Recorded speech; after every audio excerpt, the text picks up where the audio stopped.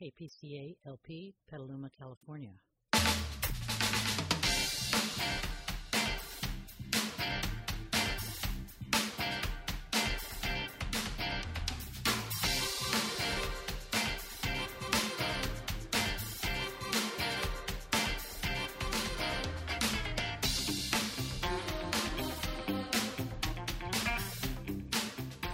Good morning and welcome to Inside Petaluma. I'm Cindy Thomas, co-hosting with Jason Davies and Janice Gator Thompson today.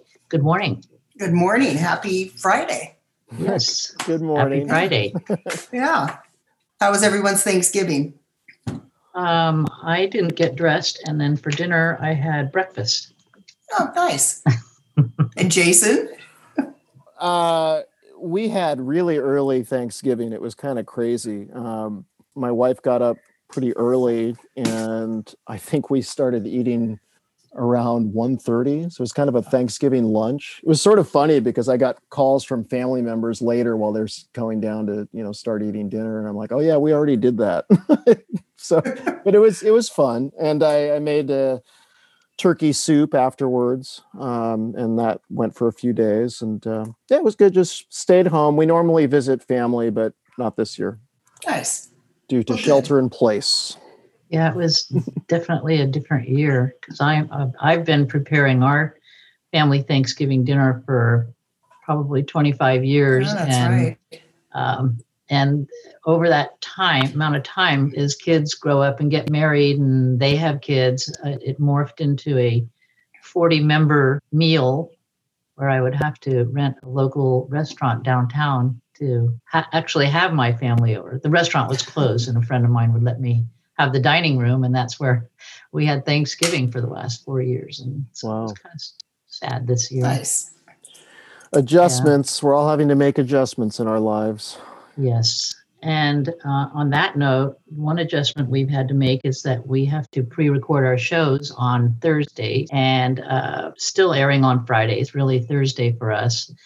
But while we have COVID restrictions in place, we pre-record by way of Zoom video conference. So there's your disclaimer. So you're hearing us on Friday, but we're actually recording it on Thursday. Yes. And we have a guest today, don't we?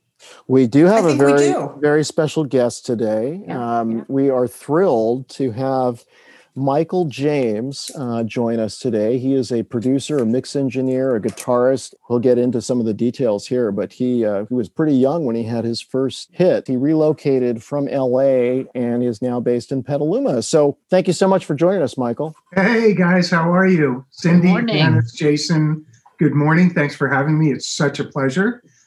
Should I point out that I'm actually in the future on Friday, going back in time to talk to you guys Thursday? Or would that be We don't have the time travel worked out yet, but we do pre-record our shows. So things that we're talking about today may be different by the time you hear the show. Anyway. Well, okay, I have to confess, because you may have heard about all the smoke and mirrors and the trickery that we do in recording studios to make singers sound like they can sing. Right. And by the way, most of them really can, but some of them, are a little bit challenged. And I haven't figured out the time travel thing yet. I can go forward, right? Every day there's tomorrow, and at midnight I'm there. But that I can't seem to go back. Sorry about that. No. Yeah. Boy, where do we begin? Let's start with what brought you to Petaluma. I love the town. And I had a little bit of a history with it. Because I, beginning in 1991, became the fifth endorser of a local boutique amplifier manufacturer named Mesa Boogie. They were sort of famous for, I don't know how into music, you guys or the listeners are, but maybe you've heard of like a Marshall amplifier that say Jimi Hendrix played, and it would be 8 different speakers with an amplifier or 2 on top. And Randy Smith, the founder of Mesa, made this tiny little package that was just 1 12-inch speaker instead of 8, and it just blew the doors off these Marshall stack amplifiers, they called them. So at any rate, in 82, I got my first Boogie when I was in LA. I was, 20 years of age. And by 91, I was working on records that were destined to be hits. And in the process of making them, I wanted some of the new equipment. So I sent a letter to the company from Los Angeles. And I just said, hey, I got this record coming up and I want some of your new stuff, but I really can't afford it. I'm up and coming. And I'll not only will I use it, but other guitarists with whom I'm working, I'll let them use the stuff and try and be an ambassador because I believe in this stuff and I'm not asking for free. But if you have any reason to give me some sort of an artist accommodation, that would be great. And the VP at the time, who's now the president of the company, Jim Ashow, picked up the phone and he called a place that I just happened to be staying because I was kind of on and off homeless at the time. Not a big deal, but just, the way things go, especially for artists, quite a bit. Yeah. And so I was there to get the phone call. And he just said, hey, tell me more about what you're doing. And, you're producing, you're working with other artists. Well, we know these couple records you made, they're cool. And so you want some free stuff, right? And I said, no, absolutely not. I'm willing to pay for this. Just wondering if there's any way that we can make some sort of a semi-barter, semi-cash kind of thing so I can get some support and get into this and, sort of spread it, basically be one of your 12 apostles, spread the gospel far and wide. And Jimmy said, I really like that. That's very cool. Everybody who can afford our stuff is always asking for it for free. And we have a policy that's just no. So yeah, let's help you get started. And he was very cool. He checked out what I was doing and said, okay, I think these are the pieces of gear that you need. I hope I don't get in trouble for telling this story, but I'm going to go for it because, it just shows the character of Petalumans, Sure. Before it even come up here. And by the way, I'm getting to the point of, how we got up here, but it starts with that. So to finish the part about Jimmy and Mesa, which is super cool, Jimmy just said, well, let's get you the stuff right now. Because I said, how much, what can I give you for a down payment? I can't afford that kind of money right now. And he said, well, don't worry about it. And I'm like, let me get started. Let me at least send you $100. And he's like, fine. If it makes you feel like a man, send $100. So I sent $100. And every month I'm paying him $100. And he keeps saying, don't worry about it. I'm paying $100. And, at that point, it's going to take 2.5 years to pay this stuff off. Right. And meanwhile, more gear where they think I need it. And they were right, is showing up. And I keep sending my payments. And one day Jim picks up the phone. And he just says, dude, stop sending me money. You've already paid more than anybody who blah, blah, blah. I'm going to skip over the details. But the point was that he just said, look, we want to help you. And you've already proven your worth by helping us and turning us on to new people. We're getting phone calls. Yeah, hey, Michael James, let us play your amp, or you played on our record and yada, yada, yada. And next thing, they're selling more amps. I don't know how many more, but just, every time you hear somebody call in, like in politics, you get one phone call, you think maybe 1,000 other people feel the same, right? So, so there was actually a really great lesson for me before even coming up to Petaluma, and that was, in a deal, a good deal, there's never one winner. Everybody wins. That informed the way that I approach all my artist relationships and endorsements, and I think even Jason's witness to that a little bit. But so then fast forward to I think it was about 2010. I started coming up here quarterly because I started a business with another person named Brent Babbo, and that business is called Indie Pro Mix.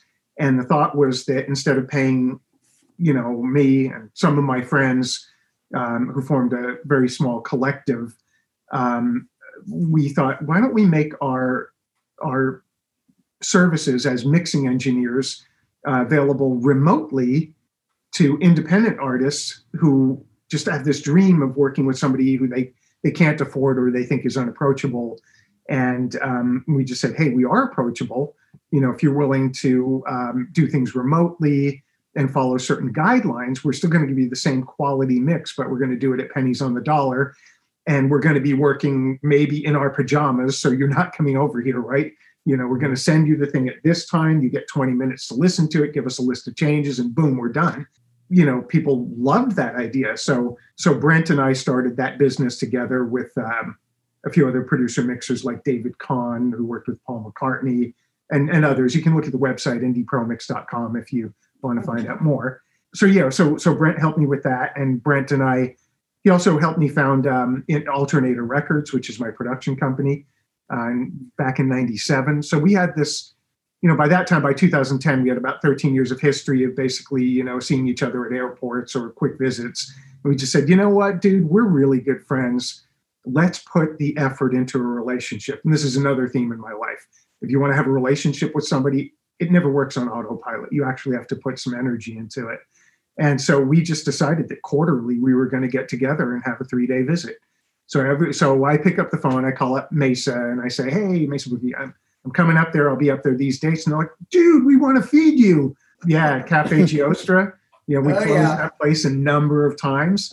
And we also there's a taco place pretty close there, El Gallo, that place for lunches. And so it became a tradition. So I was coming up here quarterly. I'd spend 12, 13, 14 days a year up here. And I frequently, walking from Brent's place to downtown, would walk past this pretty cool Edwardian Victorian, I guess sort of you might call it a cottage type thing. It's not one of these grand manors. It's just like a small little thing that was really cute. Had these huge windows, loved them. And I would walk down this hill and I would think, oh my God, those poor saps. They have this cool place, but they live in a fishbowl. Lo and behold. Your fishbowl. Guess who lives there now? Nice. What street's this on? No. I'll find out when I pick you up. You'll know the rest of it. You're listening to Inside Petaluma here on KPCA 103.3 FM. And we are talking today with local music producer and recording artist, Michael James. One of the things I have to say I love about Petaluma is that I'm on the west side in the very southern tip of the, I think you call it Brewster Oak Hill Historic District, something like that. And so I have both the pleasure, privilege, and pain in the butt of having one of those homes. And it doesn't have the Heritage Home plaque on it, and we don't want it. But still, we can't do anything like repair a broken fence without getting a permit, which is actually fine because, people like to take pride in the neighborhood over here. Sure. And so the last place I lived in Los Angeles was a town called Simi Valley, and I loved it. And I was there 2001 through 16. So 16 full years I was there. Mm-hmm. And sold my house actually almost to the day that I bought it 16 years later. And in that time, I knew the neighbors across the street and on either side, and kind of nobody else. And then a cat got out at midnight once, and I put up some flyers, and I ended up meeting about 99 people and wished that I had spent time getting to know 98 of them. The 99th one, answered the door, and he looked a little bit like Eddie Munster, and he said, I don't have your cat. I don't have your cat. And it was like, he's like, you're the guy that has my cat. It's a black cat. You probably have it as a Halloween prop. So I just felt like, wow, what a drag. LA is so automobile centric that you don't really get out and meet your neighbors. But here in Petaluma, in I'd say a good 3 or 4 block radius, I probably know in just 3 years, 40% of my neighbors, and I know them well enough that I can be up on a ladder, cleaning out my gutters or painting the eaves. Don't get me started on that, buying an old house that's in disrepair. Holy cow. I suppose I've been told it was worth the effort, but I don't know. But I'd be up on a ladder, just in 100-degree heat and, back-breaking work. And all of a sudden, even though I was young at heart, I felt like an old man. And I would have my neighbors, like people who own the Cowgirl Creamery or used to own it. Mm-hmm. They would say, hey, MJ, get down here. We got lunch waiting for you. And I'm like, really? Quickly, it's getting cold. And so people would pull me off the ladder for that. People come over, don't even ask to borrow a cup of sugar. They're like, hey, can I have a cup of sugar? It's like we have this sort of, it's almost like an extended family, but not like a family of like you're going to hang out with them all the time. It's more like a family of cousins, right? Or like a clan, kin. And I just love it. I love it. Nice. So, yeah, I'm sorry if I hijacked that thread, but No. I like it. yeah. So you had mentioned that you had been homeless at some period. Kind of going to get a little bit more information on that and how you dealt with that and came out of it. Okay, so I will be happy to tell you about that, but I want to put an asterisk or a disclaimer at the front that just says, it's not a pity and a woe is me story. Sure. I think it was really a gift from the universe, gift from God, whatever you want to call it. So I was born in 1962 in New York, in Amityville, coincidentally, where I guess the Really? Amityville horror was, right? And, grew up in Farmingdale and, when I say grew up, just the first 7 years of my life. And then sort of bounced around Long Island all over the place. When I was 7, my parents kind of abandoned my little brother and me. My dad went to Las Vegas and I never understood why. And then I later on realized that it was because my mother wanted to have a good time. And she was 16 when I was born. And my dad was 20 when I was born. And my dad, mom was like, according to him, the prettiest girl in the high school, right? My parents were probably a little bit too young when they got married. They were great, lovely people, and I had excellent parenting until about 7. And then they were driven apart due to, some bad habits. My mom liked to drink and do drugs. Dad didn't do drugs at the time, but he drank. He ended up going to Las Vegas, and mom dropped, actually, they both dropped off my younger brother and me at my grandparents' house. And they never came back. Dad went to Las Vegas.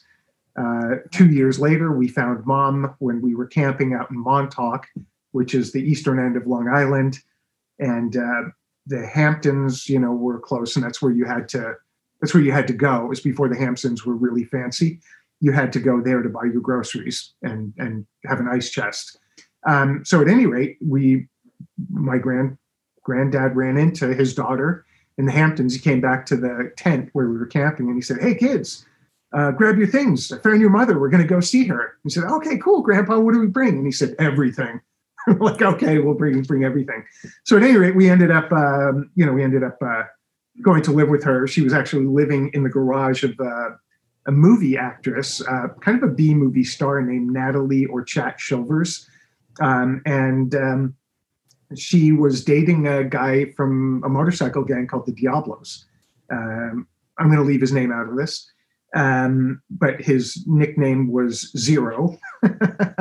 So, I grew up a little bit, let's see, it would be ages 9, 10, and 11. So the early 70s, grew up pretty much on the back of a Harley and learned all the essential life skills like how to siphon gas from somebody else's car, how to grab lobster from somebody else's lobster trap, how to get driven to school in a cop car and make it a cool thing instead of a bad thing.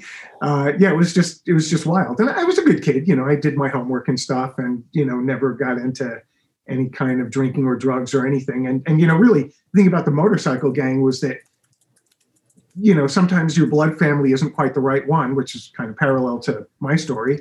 So you end up choosing your family, right? And the gang would look after each other. They just, in some ways were not quite socially adjusted. So, that just sort of set up this thing where, eventually my dad got back in touch. He said, "Why don't you and your brother move out to California or no, come out for a 2-week visit?" I said, "Sure, come on out."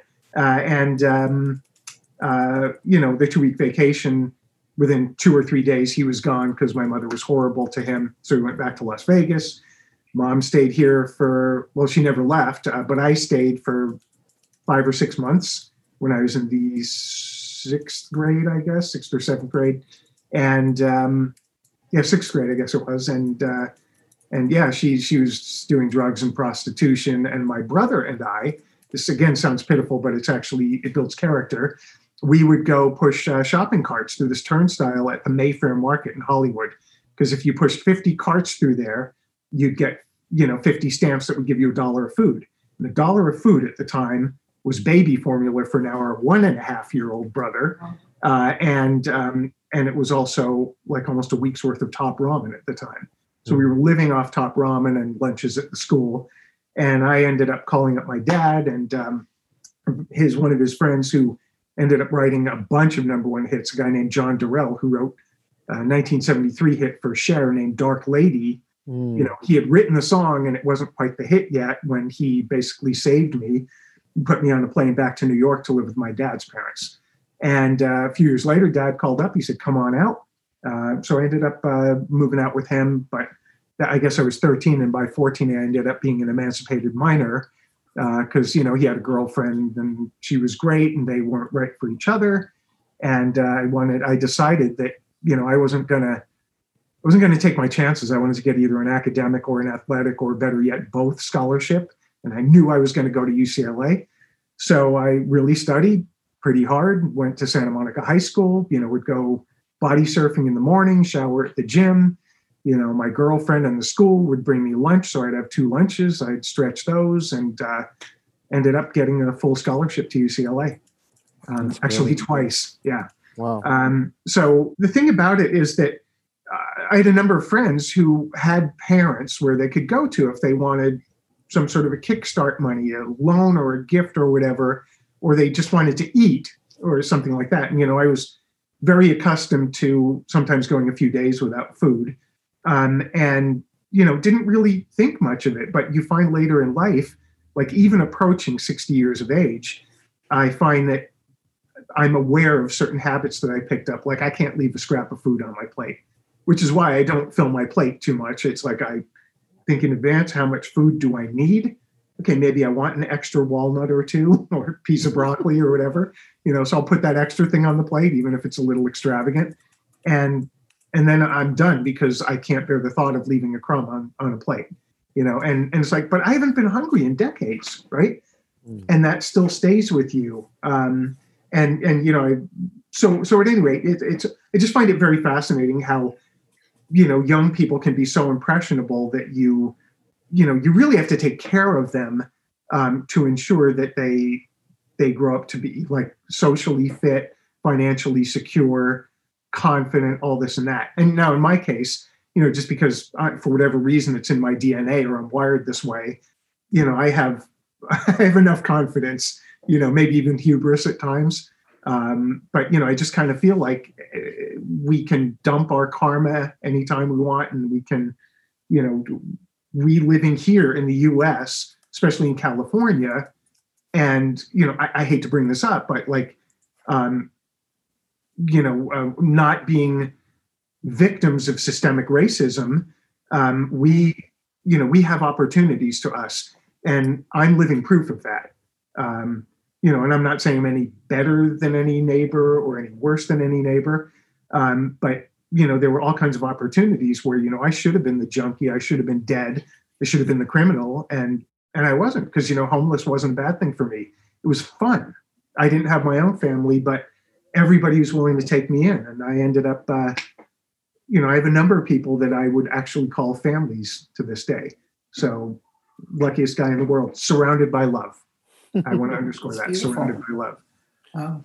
You're listening to Inside Petaluma here on KPCA 103.3 FM, and we are talking today with local music producer and recording artist Michael James. So what happened when you were 19? 19. That was a good year for me. 1981. So I was at UCLA, and funny enough, a junkie named Trevor some days, or Robert, which is Trevor backwards on other days. You never knew what you were going to get. It was Jekyll or Hyde, right? Trevor or Robert. I guess he needed $15 for a fix. And he was an intern at a studio and he had a down day and, you know, keys to the studio. And he said, hey, man, dude, can you come in and record some songs, man? Just bring $15 and I'll let you record for 3 hours. I'm like, 3 hours, man. Even Cheap Tricks like Double Live Gonzo, that was only like 80 minutes or something. I don't have 3 hours of songs. I didn't realize that you actually had to set up microphones and stuff like we're doing right now, but now think about setting mics on a 14-piece drum kit and then miking up a whole band. I didn't realize that could take 8 hours to do that alone. But at any rate, we didn't know any better. I called up 2 buddies and said, hey, I'm going to go record some songs. And so at the end of 3 hours, we had 2 songs, and one of them was okay, but the other one was really quite good. It was a song called She Said Yes. And if you can find it, by Michael James, I think it's embarrassing, but it was one of the best things that ever happened to me. The owner of a record company named Ethan James, no relationship, who used to play under the name of Ralph Burns Kellogg in Blue Cheer, who are famed for being one of the loudest rock bands in history, so loud that they had to actually play off the end of a pier in New York City because they were too loud for the city. At any rate, Ethan owned a label, and he walked through the studio and he heard the playback on the song She Said Yes, and he knocked on the door and asked who did it, and everybody pointed to me, and he took out his business card and he said, I'm offering you a record deal right now on the spot. I know I can get this played on K-Rock. It's perfect for the times.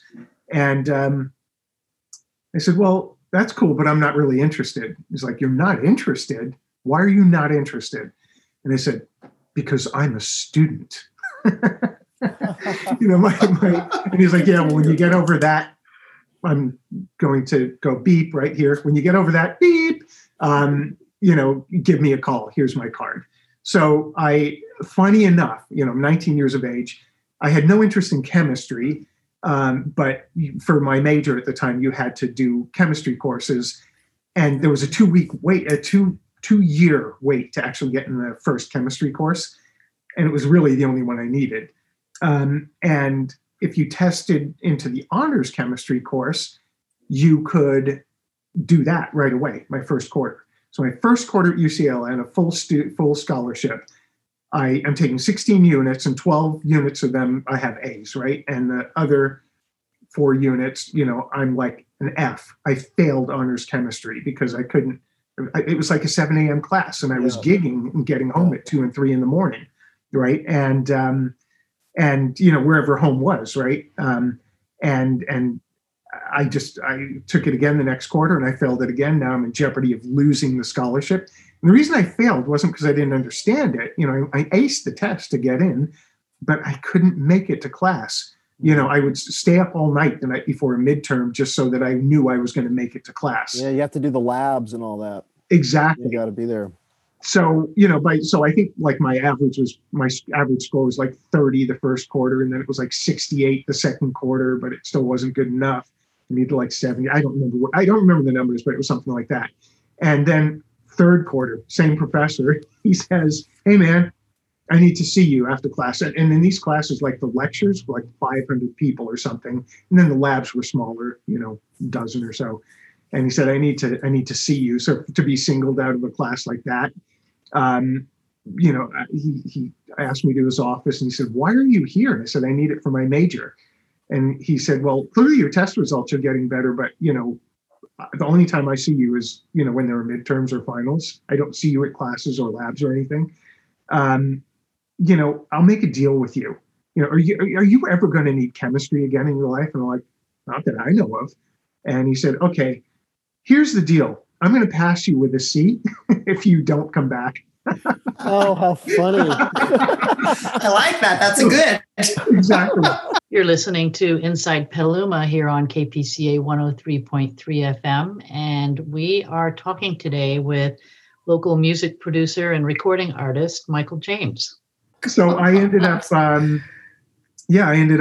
petitioning UCLA for third world development studies after that, because I was really conflicted because here I was working all night as a musician, racing bicycles in the middle of the day and doing classes in the morning. It was like, it felt like not 24/7, it felt like 25/8. And so I ended up somewhere along the way petitioning UCLA to start a third world development major, because my idea was to write books about spiritual solutions to economic problems. And they said, well, that's a really good idea. We'll petition it. We'll do whatever they have to do. Right. And about 2 years later, they got accredited to do that as a major, and they said, "You want to be a charter member of this?" So I went back to UCLA and did that. It was very cool. So 91, yeah, I got my first. I did that one song, got a record deal. The record came out in 1983, and it was, it was played on K-Rock, and K-Rock, it was like the big modern rock, or they called it alternative, or maybe even new wave station back in the day. And ironically, going back to that sort of cycle of being homeless and not, and again, like that's so far in my past, it's like a past life. Mm-hmm. I do recall being on the Venice Beach boardwalk and hearing my song being back announced on the radio. I hear like the last few notes of the song, like that's the new single from Michael James, on K-Rock, 106.7 FM. And I was like, oh, cool, man, I missed it. That's a drag. And then I continued scouring the boardwalk to see if I could find some leftover food scraps. And I was thinking, I hope it doesn't rain tonight. And if it does, where am I going to sleep? And by the way, we'll give you a little bit of a tip here. This is like Homeless 101 if you're really hungry. If you walk up to somebody at like a picnic bench or even like a burger stand or whatever, and you look at them and you ask, "Excuse me, are you about done with them leftover chili fries?" Trust me, they're done with them. It's a good tip. So you mentioned Venice Beach, which is interesting because later you worked with Ray Manzarek. I did. There's really not a big deal about that. So this guy, Ethan James, also ended up owning a studio called Radio Tokyo. Yep. And Radio Tokyo was brilliant in that it was basically a carpet cave. And what I mean by that was, there was this little cottage. It was gutted, and they put a bunch of carpet up on the walls to deaden the sound reflections. Mm-hmm. And Ethan decided that for 25, 30, 35, eventually $40 an hour, kept going up over 6 or 7 years. He decided he would record all the local music acts and make them a deal. He would record one song for them for free if he could own the master to the song and put them out on a compilation record. And he curated the stuff. It wasn't a numbers game for him. He actually genuinely liked the stuff and the artists. And so he ended up approaching people who were going to become megastars, in part because of their talent, but in part because of what he did for them. Mm-hmm. Ethan, does this carpet cave thing. And I had been working on a number of records there, and I took an interest in it. And he said, well, tell you what, if you don't want to sleep, the studio's yours from midnight until 8, practice on all your friends. And so I got good enough, working overnight and then still going back to UCLA and this, that, and the other. And he, Ethan every week would evaluate my work, and eventually he said, okay, you're ready. And one of the guys he said, you're going to be recording is Ray Manzarek. And I'm like, the Ray Manzarek from The Doors? And he said, yeah.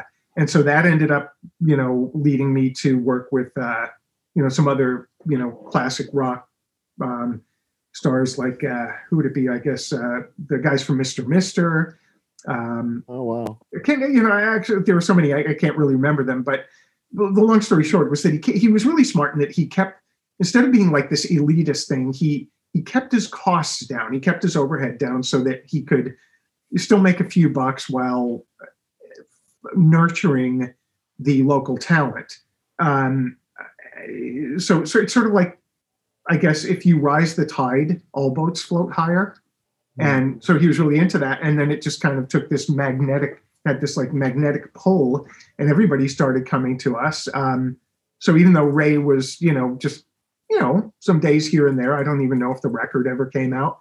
It led to other things that really made a difference in my life, like working with Jane's Addiction, mm-hmm. Courtney Love and her band Hole, L7, Jason, help me out here. Well, people can look at the discography, but yeah, the Bangles, that's another band.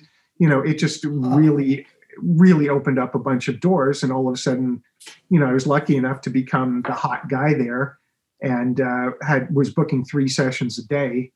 7 a.m. to noon, 1 p.m. to 6 p.m., and then 7 p.m. to midnight.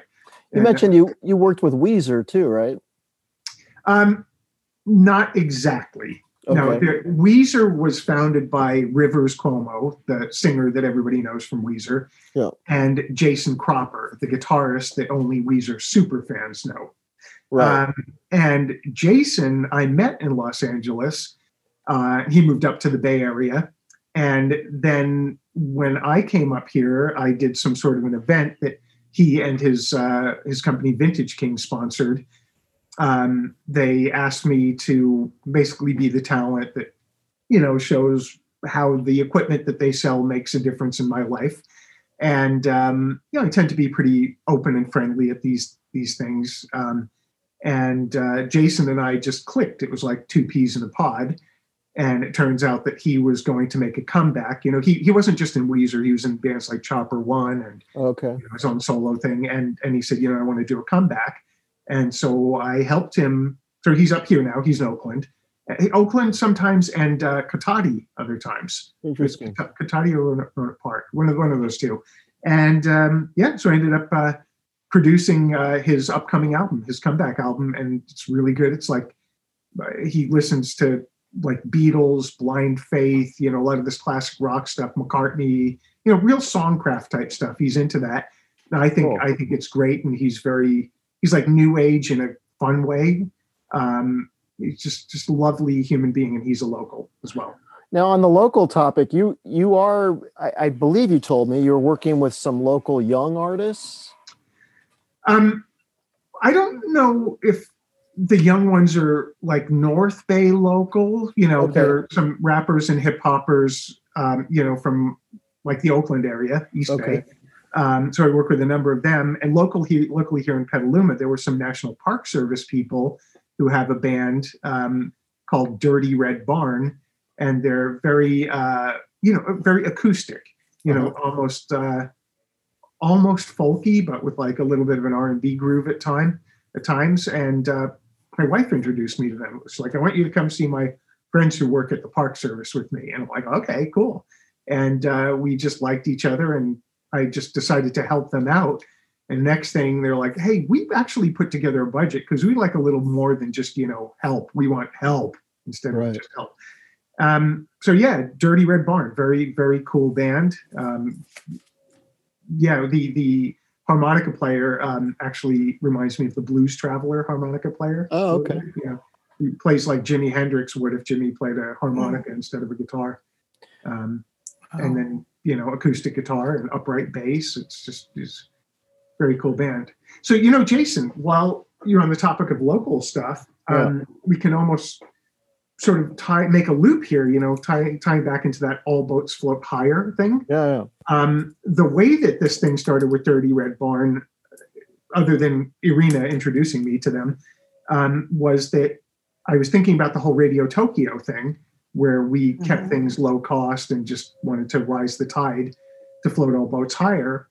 And I met a couple of producers up here, like Chris Manning, who used to be in a band called Jellyfish, and Jameson Durr, who just produced, I think he produced Sammy Hagar's latest record, which went number 1 on the rock charts, and a guy, Matt Boudreau, who has a podcast called Working Class Audio.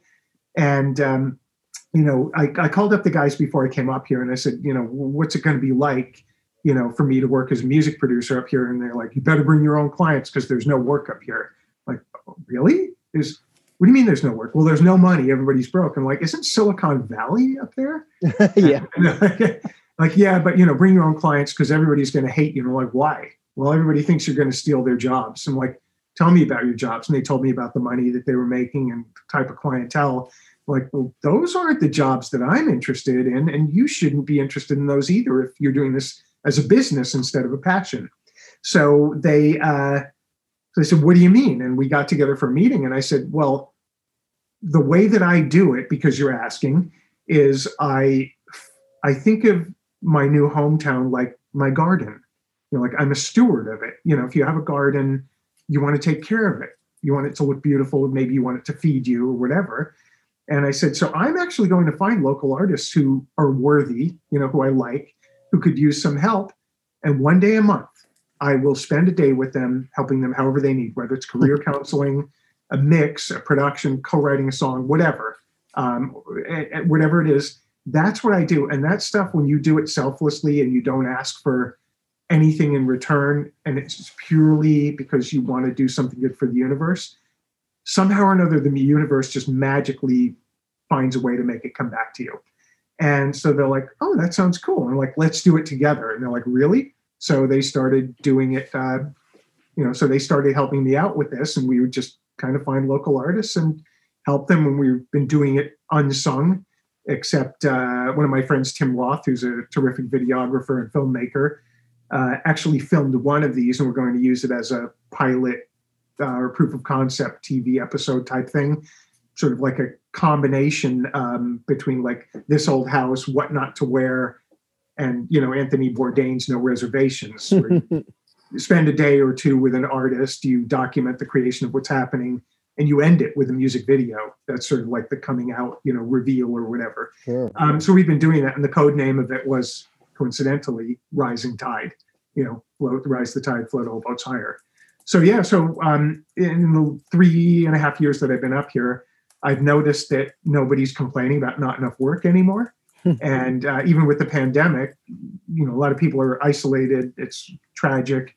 People are dying, but people who kind of look at the bright side instead of the dark side seem to be doing okay, even as artists. You're listening to Inside Petaluma here on KPCA 103.3 FM, and we are talking today with local music producer and recording artist Michael James.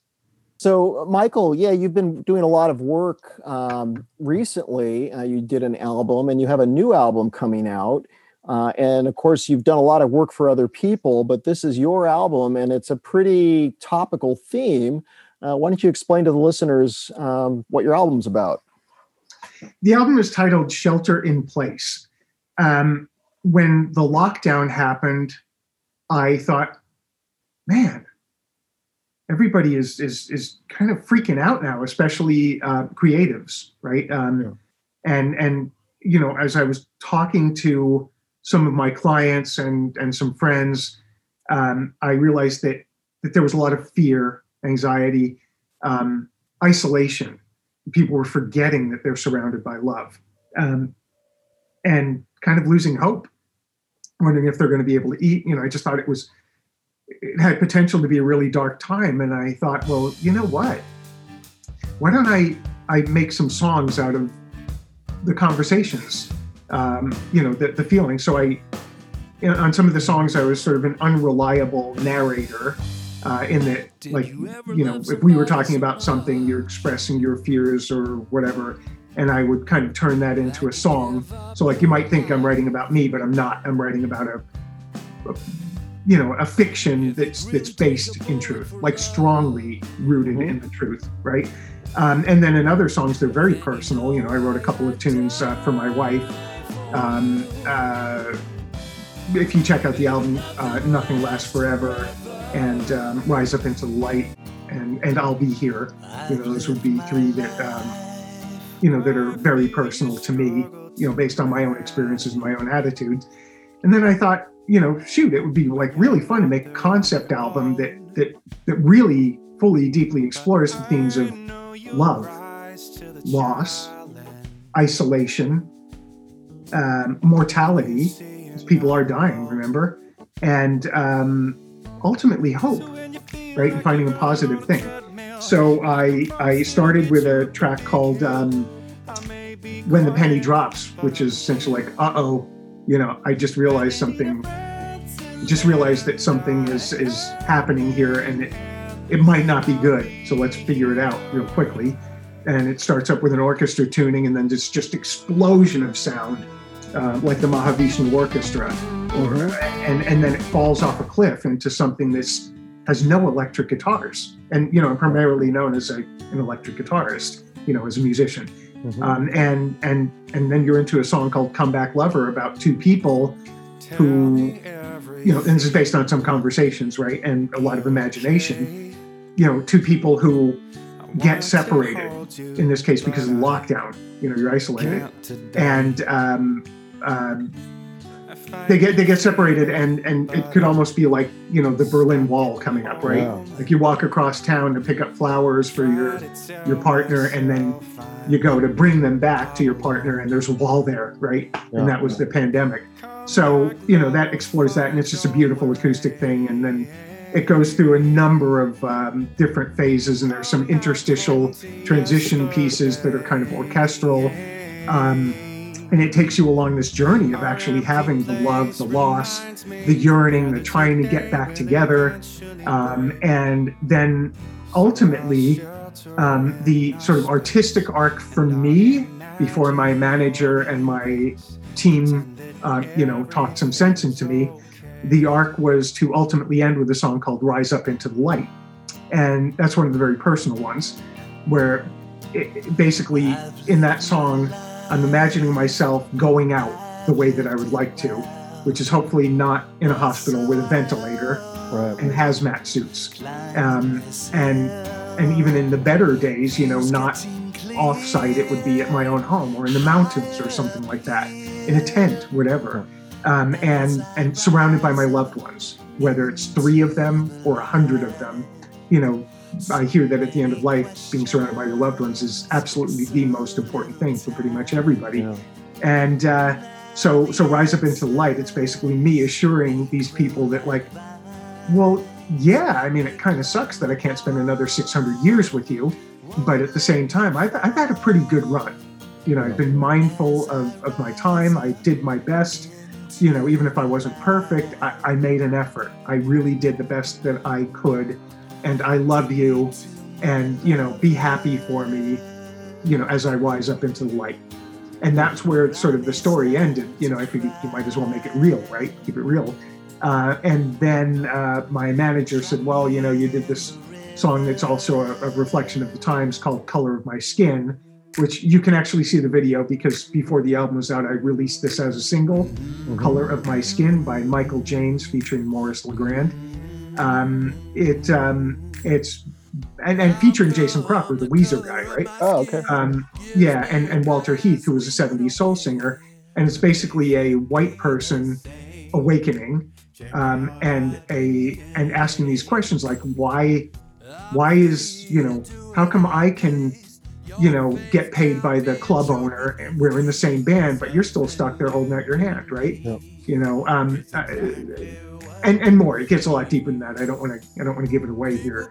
But you know, it's these questions, right? And so Walter Heath, who was a soul singer in the 70s, sings the black response to the white person's questions.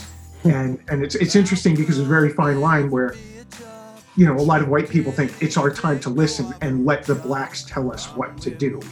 And, you know, people of color, and especially blacks with Black Lives Matter, my understanding is like, no, why don't you Google it first and find out what you think you need to do, and then come to us, right? So it was really interesting to try and find that, you know, that balance, because I really, you know, you can't talk to everybody with the same song. You have to pick one group of people, and, you know, basically people who look like us, I think, might be able to get something from the song. And but I didn't want to end the album on this where, you know, the guy awakens, and of course this was triggered by George Floyd, and all of a sudden it made this album that was supposed to feel like a big musical hug. It changed it to a time capsule, a reflection of the times. It was like, but still, you know, okay, I don't want to go out on that note, even though it's very important and I want to keep it in the news. You know, we get so many other things that hijack it. And I said, well, I want to keep it in the news. So even though it's not the artistic thing that I wanted to do, it's important.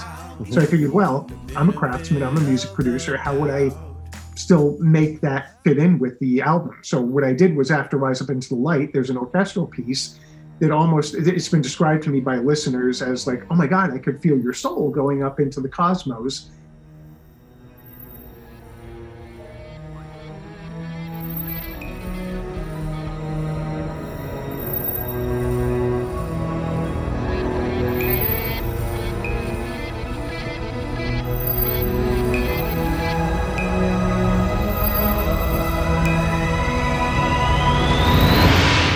So that happens after Rise Up Into the Light, and then Rise Up Into the Light, if you just played, you know, the first few moments of it that'll give you a sense of what to expect.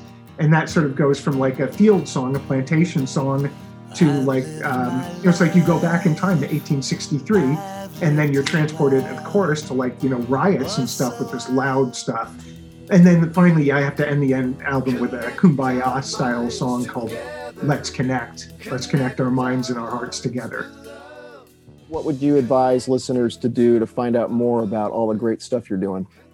A couple of easy places to find me are www, which I don't need to say anymore, but I just did, michaeljamesproducer.com. That's michaeljamesproducer.com. So that gives a broad overview of what I do as a composer, whether it's for films or commercials or an artist, playing instrumental or vocal songs, or producing your record, or biographical info about me, or the main thing, the main shingle that I hang is mixing records. So you record all your tracks, and then you wonder why when you put them together they don't sound like a number one hit on the radio. Well, I'm a specialist at that sort of thing. So mixing, you can find out about all those things on michaeljamesproducer.com. And if you already know that you just want to mix and you don't have as much money as you think I need, and by the way, we'll say that, everything is negotiable these days. Anybody in my position who thinks you have a fee that is cast in stone is probably delusional or really lucky. So never be scared. If somebody wants X amount of dollars and you have X minus Y, ask them if they're willing to do it or meet in the middle. And I'm not saying that just about me. I'm saying that about everybody, okay? Especially in my business. So another place. So if you are a budget person but still need a great thing, you can go to www.indiepromix.com. And it's not indie with a Y like the race car. It's indie like independent, INDIEPRO mix.com, where we connect independent musicians with professional mixers. And yeah, I'm I'll take anybody's call. You can find my number. If I'm in the middle of a recording session, I can't call you back right away, but I will get back to you. Call me, email me, and I look forward to meeting you. I love this town. I love the people.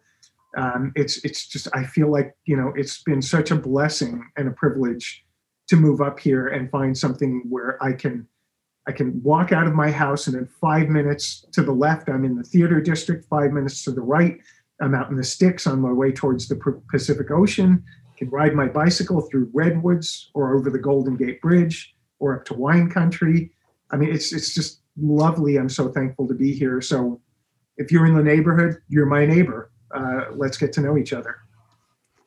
Okay, Thanks, well, thank you so much for being with us here today, Michael James, and good luck with your production. And I can't wait to go on the website and take a look at some of your work. Now, one thing I want to ask. I want to ask one thing. Can we purchase music from your website? I believe that. Well, for the other artists, like if you're going to listen to Robin Ford or Shelter in Place specifically. So Shelter in Place is unreleased at the moment. Okay, it's been in the can since pretty much May 3rd, when our fearless leader said he was going to open up the country. Yeah. So I figured I needed to get it done pretty quickly to make it timely. But for whatever reasons, the business decision was made to delay the release of it as an album. So you can hear some songs, or maybe if a guest bails out sometime, we can do a listening session, a sneak peek. Okay. But the two songs that you can actually find videos for at the moment are, what are they? They are Color of My Skin, as I told you, and Push On Through. So if you just if you go to YouTube and Google Michael James, Push On Through, and Color of My Skin, you'll be able to find music videos for them. Michael, you're being a little modest because you do have an album for sale on your website. It's an instrumental album you did, which is quite good. And that's Marchesano, which is actually my family name. Yeah. So okay. Well, thank you again, Michael. And you've been listening to Inside Petaluma here on KPCA 103.3 FM. It's Petaluma's homegrown radio station. We also stream live at kpca.fm, so you can listen on the internet. And we're here every Friday from 11 to noon. I'm here. I'm Cindy Thomas with Jason Davies and Janice Cater Thompson, my co-hosts. And our time is up. So I'll see you guys next week. See you next week. All right. See you next Everybody week. take care. All right. Thanks. Bye. Bye-bye. Bye.